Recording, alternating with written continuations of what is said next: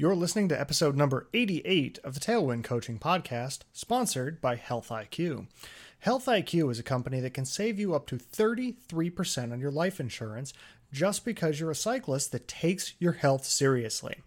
Through the use of science, lifestyle quizzes, and even uploadable ride data, they can show underwriters that healthy people, like you, have a lower risk of cancer, diabetes, and all-cause mortality. Because you're one of those healthy people, that translates into a lower cost to you. Now, to find out more and help support the show, head on over to healthiq.com/tailwindcoaching for your free rate quote. And now, let's get on with the show for today. Welcome to the Tailwind Coaching Podcast. The only podcast on the internet that makes real science real simple. From Joes to pros, we've got the tools to make your cycling goals a reality. And now here's your host, Coach Rob Manning.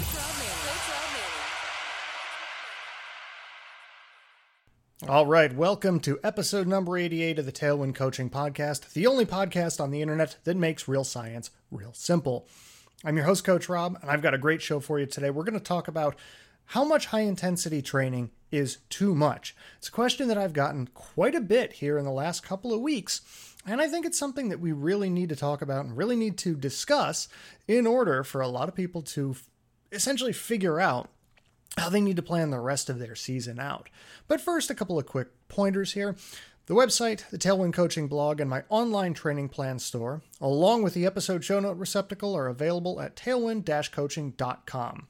Now, to make sure you don't miss anything new, to get some training tips, some tricks, the occasional exclusive discount code delivered right into your inbox, you can head right on over to the Tailwind Coaching newsletter, and you can sign up for that at tailwind-coaching.com/sign up.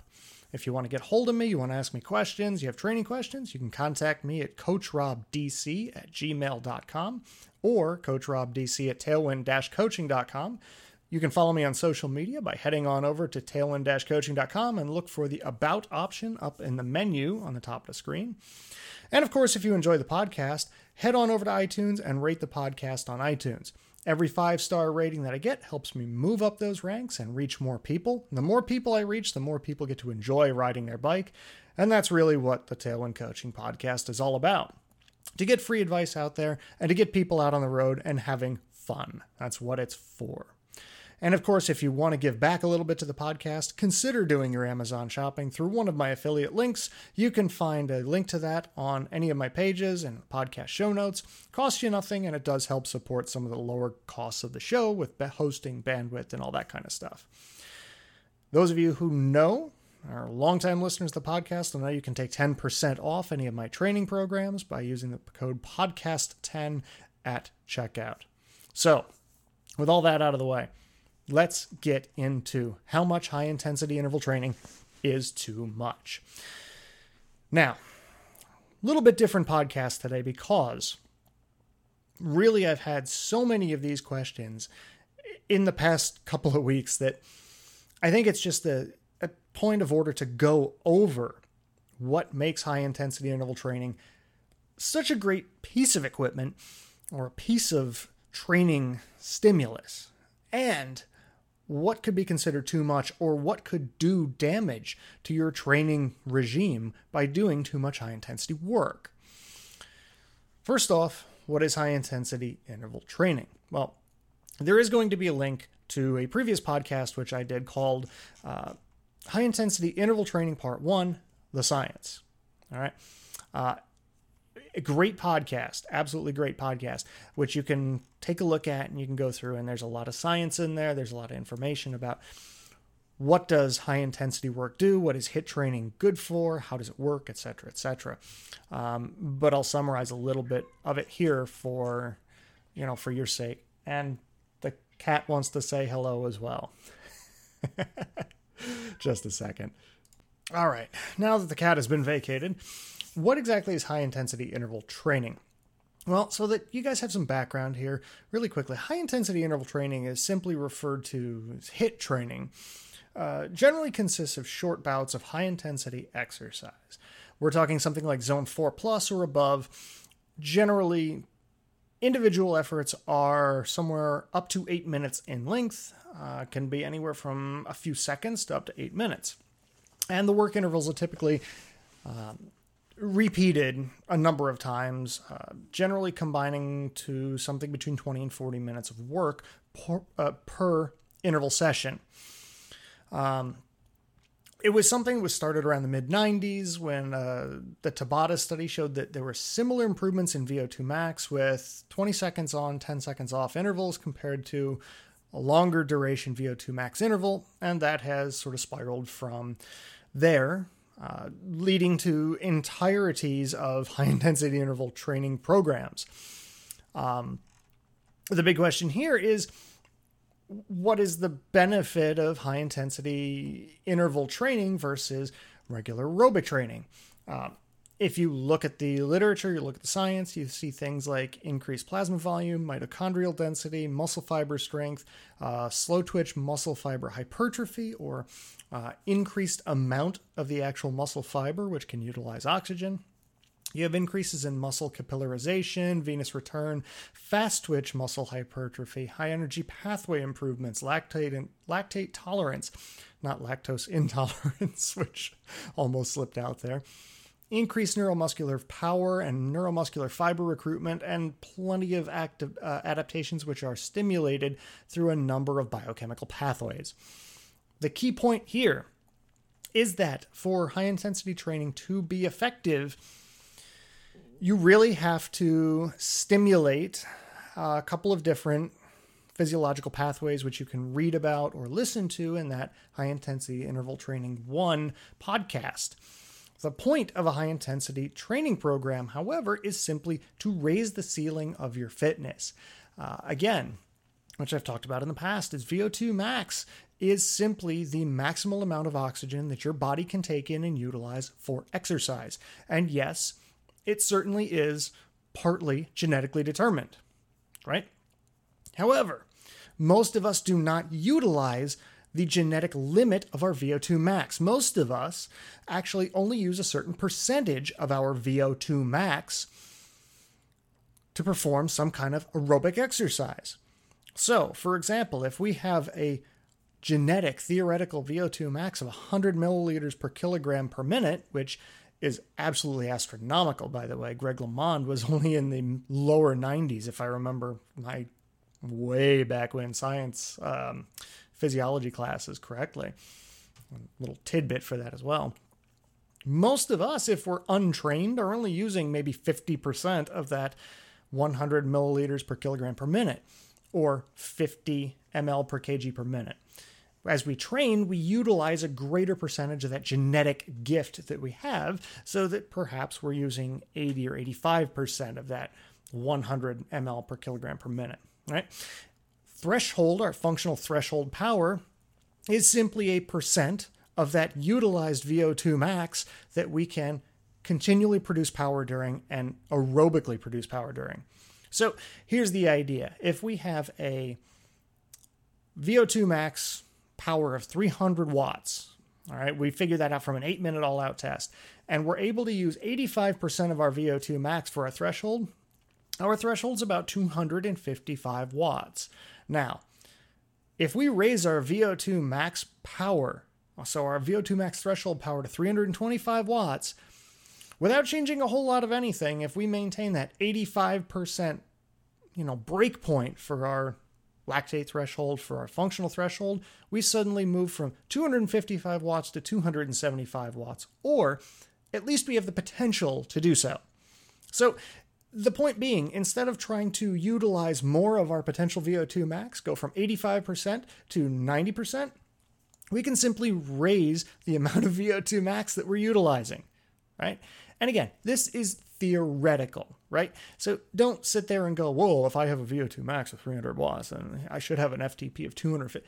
Everybody's different, right? So that's simply an example. Now, an interesting point about high-intensity threshold or high-intensity training is that it is in some ways less stressful than aerobic training. It does not create the similar cortisol spike that you get out of regular aerobic training because it's a short-term exercise.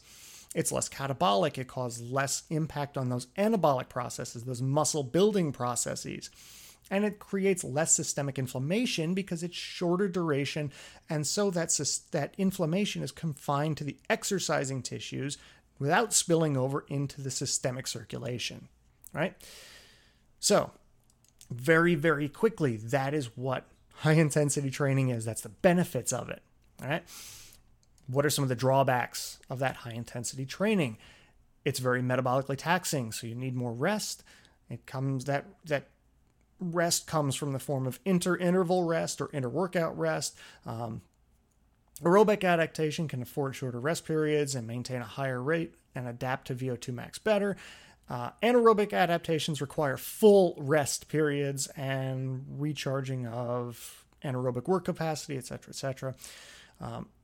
You could be taking longer time off in between each workout, even though each workout is shorter. And it requires very, very high intensities that most people do not typically go to, mainly because they have no need for it. If you're listening to this, you're probably training specifically for something, so you do have a need for it. And, well, it's probably a little bit more comfortable for you because you've been there before. But the biggest problem, and the point of today's podcast, is indeed that high-intensity training is prone to the more is better pitfall, right? If I'm doing 1 day of this, and it's so good, I should be doing 4 days of this or 5 days of this. What could possibly go wrong? Well, it's a real easy way to end up overtrained. And the more training that you do in that high-intensity realm, the more potential you have to overtrain. So, because I've gotten this question so frequently in the last few weeks, I constantly get this. How much high-intensity training can I do? And here's your answer. So the answer to the question, how much high-intensity training is too much, is very simply this. It depends on the person. Now, I know that's not a great answer, so let's get a little bit into what you can look at to determine how much high-intensity interval training is too much for you. Number one question that I ask any athlete that contacts me is, what does your base fitness look like? So that can be a bit of a tricky question, but athletes that have a significant base of fitness include core strength and stability, their fundamental cycling skills, or their pedal stroke capacity, and saddle time into determining how much high-intensity training they can perform. Now, why are all of these things really important? Well, it shouldn't come as any surprise that core strength and stability is critically important in a base training program. A lack of core strength or stability gives you or leaves you without a stable platform from which to pedal from. Now, that might not sound like that big of a deal. Well, why does it matter? I'm sitting on the bike. True, but no part of your body is actually completely independent of the part next to it. So just because you pedal with your legs does not necessarily mean that you forget about the stability that happens throughout your core, your hips, your upper body even. All right. How many times have you watched professional racing and you hear one of the announcers say they're getting tired, they're pedaling squares, you can see the upper body rocking? Anytime you have a failure of that core strength and stability subsystem, you don't have a solid base to actually push off from. And if you don't have that solid base for your legs to work from, you're simply going to be unable to provide quality work efforts. Now, this doesn't necessarily mean that you're not going to be fast. Far from it. I mean, we've all seen cyclists that have some of the worst form you can imagine, but are still relatively strong and quick. The problem is, that kind of power in an unstable form is not sustainable. That's the issue. So, one of the questions I'm asking an athlete who's coming to me saying, I've got an event in a month and a half. How much intensity work can I be doing? I'm going to ask him, how is your stability? What kind of off-season and during season, intra-season core stability and training do you have going on? Have you been handling fundamental cycling skills? Have you been practicing pedal stroke work on a regular basis? I've done a couple of podcasts about the importance of pedal stroke work, a couple of posts about that. Why is it important? It's important from an efficiency standpoint. The more interval work you're doing, the more efficient you need to be in order to recover from those intervals later on. The more energy you're wasting by being inefficient, the less return on investment you're going to have, the more intensity you're going to put into your body, the more fatigue you're going to get out of it with a limited return on investment. So what does your fundamental skills look like? Have you been doing super spins? Have you been doing spin up work? Have you been doing single leg drills? Have you been maintaining that efficient pedal stroke throughout your season? And of course, I'm going to find out what kind of saddle time do they have. Is this somebody who started training or started cycling in January? As I'm doing this podcast, it's the middle of July. If I have somebody who's started, riding a bike in January, the amount of high intensity work they're going to be able to perform, sustain, and absorb is going to be significantly different from somebody who's been riding a bike for 10 years and has 3 months of solid, specific aerobic base training to build on, right? Those are all really, really important. And a lack of any of those base skills, let alone more than one of those basic skills, it will set the stage for burnout and injury really, really quickly. That burnout or injury will only be magnified as you continue to pile on more and more high-intensity training without sufficient base fitness. Now, you're listening to this and you're going, good Lord, what if I haven't been doing a whole lot of either of those and I really need to get in shape for, this event? Well, you're going to ask which is the most important of those. That's not too hard to figure out. That's at least something I can help you out with. Of any of those, I would say that core strength and stability are probably the most important. You can get away with a lack of saddle time. You can get away with a lack of fundamental cycling skills even. Depending on the length of your event and your goal, those could be almost negligible. However, if you're really, really poor in the core strength and stability department, good luck to you. It's going to be pretty tough to knock out a solid high-intensity program without sufficient core strength and stability, right? If you're trying to rank these and you're trying to get to some kind of event or point on the calendar, I would say before you undertake that, consider strength and stability, followed by those fundamentals, muscular endurance, neuromuscular pedaling skills, efficiency skills, etc., and leave the saddle time last. I can really easily work with someone who's got a good, strong core and a decent base of fundamentals, even if they don't have a ton of saddle time. And it's not really all that hard to do. However, you lack those basic skills, you're going to have some really, really tough times here. Now, when those are developed, I can really, really be comfortable prescribing up to 3 days a week of high-intensity interval training. However, that really needs to be short duration. All right? That needs to be a short period of time overall. And I'm not talking about the actual interval. I'm talking about that specific span of time.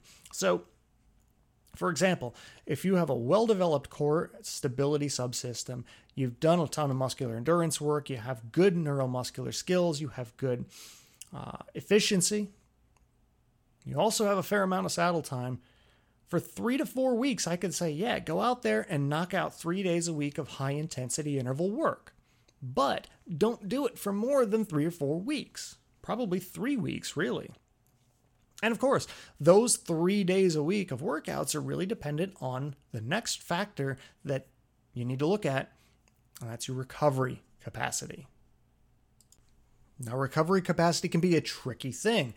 Older athletes have increased recovery demands, and they simply do not recover the same as a younger athlete, regardless of fitness. Now, if I'm recommending you 3 days a week of high intensity interval training, I'm assuming you have all those basic skills down. Next thing I'm going to do is look at your age. Older athletes, you might have to cut down that 3-day-a-week high-intensity training plan a little bit. Even younger athletes, someone in their mid-30s who doesn't necessarily recover well, they don't sleep very well, they do a lot of traveling, they're in a very stressful job environment, they're going through a divorce, whatever the case may be, it may be necessary to limit that high-intensity training time in order to ensure that you get proper and full recovery for your next session. If you go back to my high-intensity interval training science podcast, you will see in there that high-intensity work is highly metabolically taxing. It requires additional rest compared to an equivalent training stress of aerobic conditioning, right? Remember I said the increased rest comes in the form of both inter-interval rest and inter-workout rest, right? And the goal of the workout, again, determines the inter-interval rest periods and overall inter-workout rest periods. So for somebody who is really stressed out, they have a really torqued up nervous system, their cortisol is high, they're not sleeping well. Yeah, if you have that 3-day-a-week training program, you're going to find yourself tanking by week 3. So you might need to consider, geez, I really got to knock this down a little bit. I'm really feeling tired. I'm feeling cranky. Yeah, because you can't recover, right? Now, here's a little secret to dealing with this. If you have a power meter, you can get a huge grip on your recovery by simply observing your training stress balance, right? You can find that on your performance management chart, and there is a podcast on the performance management chart on my website, which I will try to link in the show notes here, and you can take a look at that for a little bit more information. But observing training stress balance and seeing a consistently negative TSB or training stress balance that never recovers, despite the fact you're taking what you think is sufficient rest time, is not a good thing. All right. Yes, negative TSB is actually a way to stimulate your body into making an adaptation. That's true. However, consistently long-term negative TSB can actually lead to overtraining type syndromes. All right. You need the occasional forays into the positive TSB numbers in order to recover or just frankly even peak, right? How many times have I told you that, maybe not you specifically, but how many times have I told an athlete who has emailed me looking for some information about how to peak or when they know they're going to be ready? And I've told them, look at your training stress balance numbers from your best performances. More often than not, they're going to be positive, and more often than not, repeating the actual series of events that gets you to that number will give you a good performance. All right? So, 2 things so far. Base fitness and base skills, and 2, recovery capacity. And if you're using a power meter, you're going to have a much better chance of figuring this out. The third one probably will seem like a no-brainer when I say it, but you would be surprised how often it gets overlooked. Before I get to that, we're going to do a quick word from my sponsors, Health IQ, and we'll be right back to close this bad boy out.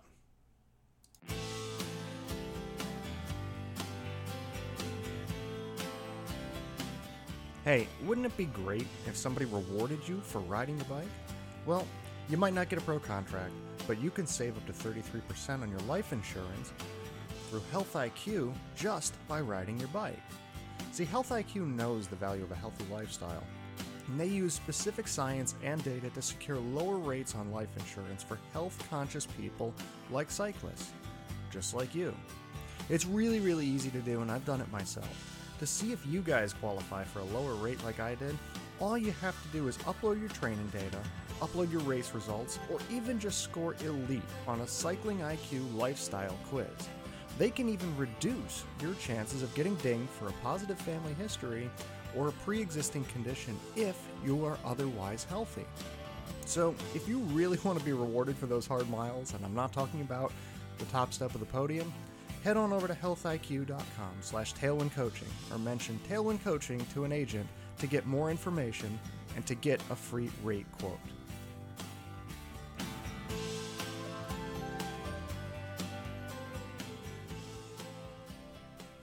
All right, as I said, this last segment, this last piece of the puzzle on how much high-intensity training is too much should seem like a no-brainer. But again, more often than not, I have people say, really? I never thought of that.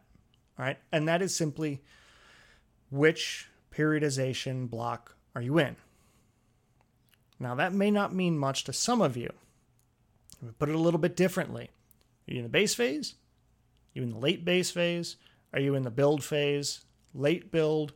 Are you in the peak phase? All right.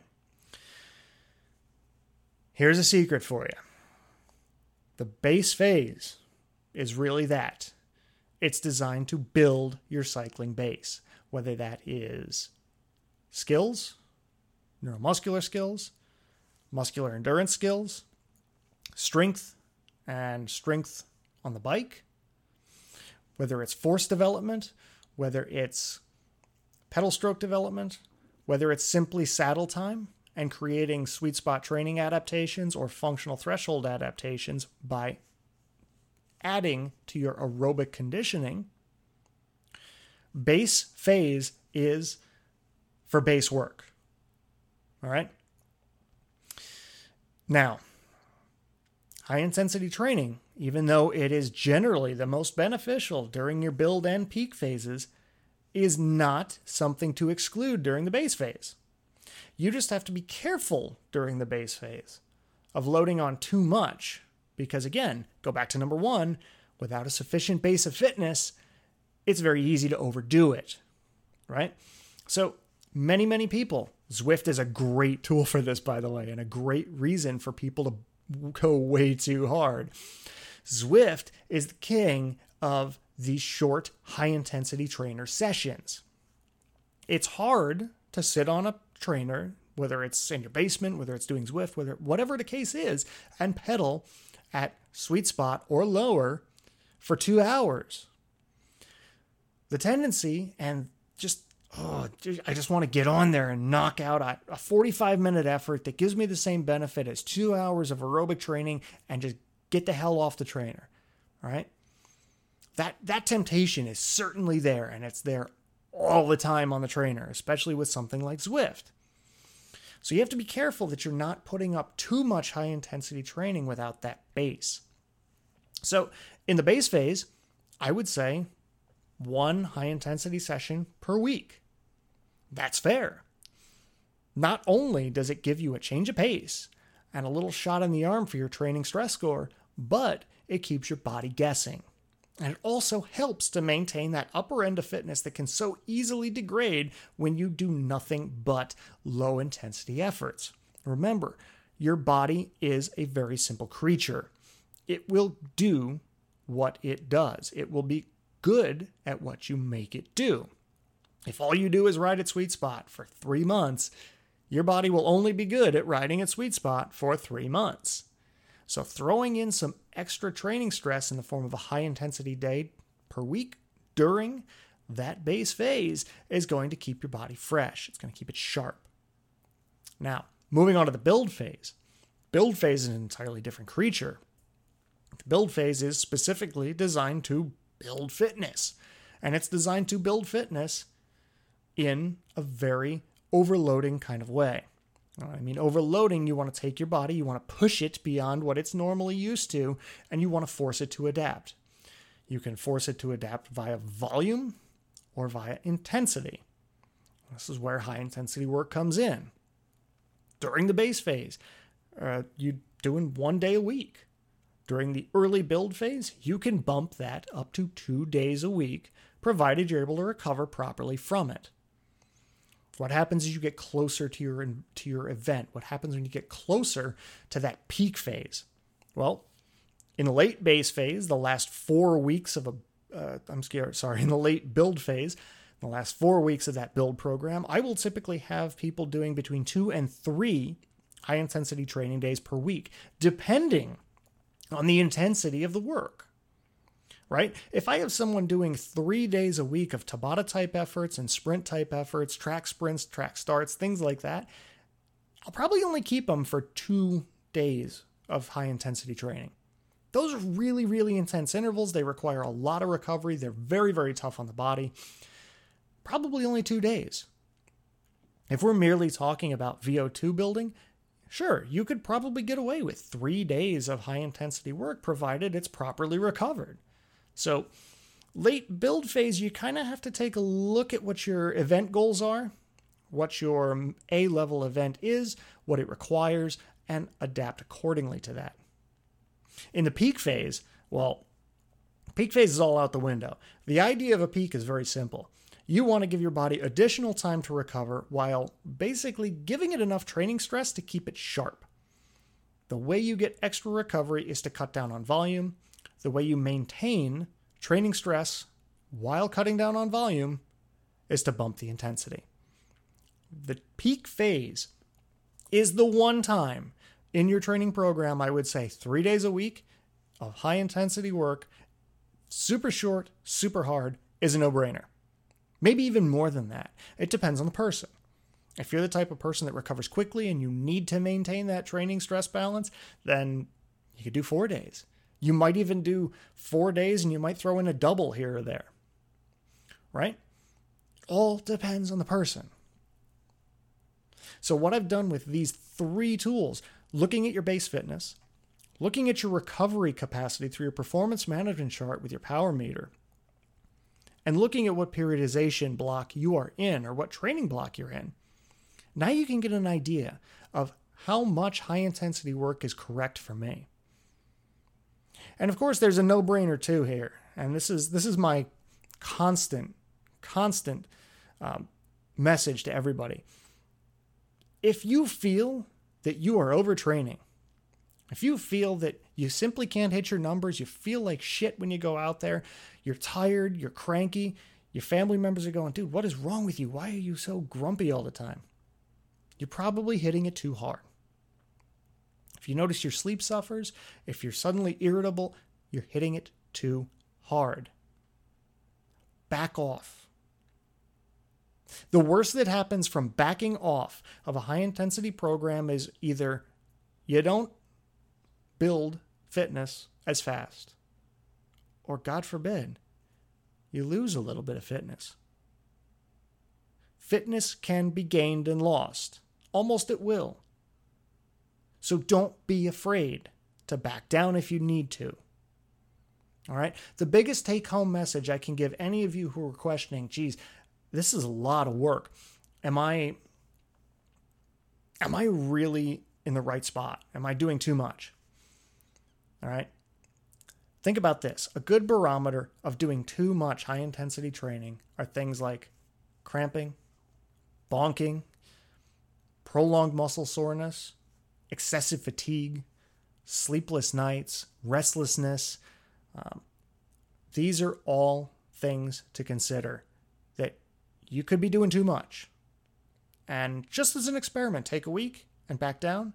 And if those start to resolve, you're probably hitting it too hard and you need to evaluate again what you're doing. Right? Now, I know because I've been getting a lot of questions about this, I'm going to get more of them. Feel free to email me any questions, comments, or thoughts about this. Coach Rob DC at tailwind-coaching.com or coachrobdc@gmail.com. Be glad to answer any of those for you. All right. So with those 3 tools, I want you to ride safe. I want you to ride happy. I want you to keep the shiny side up, keep the rubber side down, stay fit, stay happy, stay fast. And I'll talk to you again really, really soon.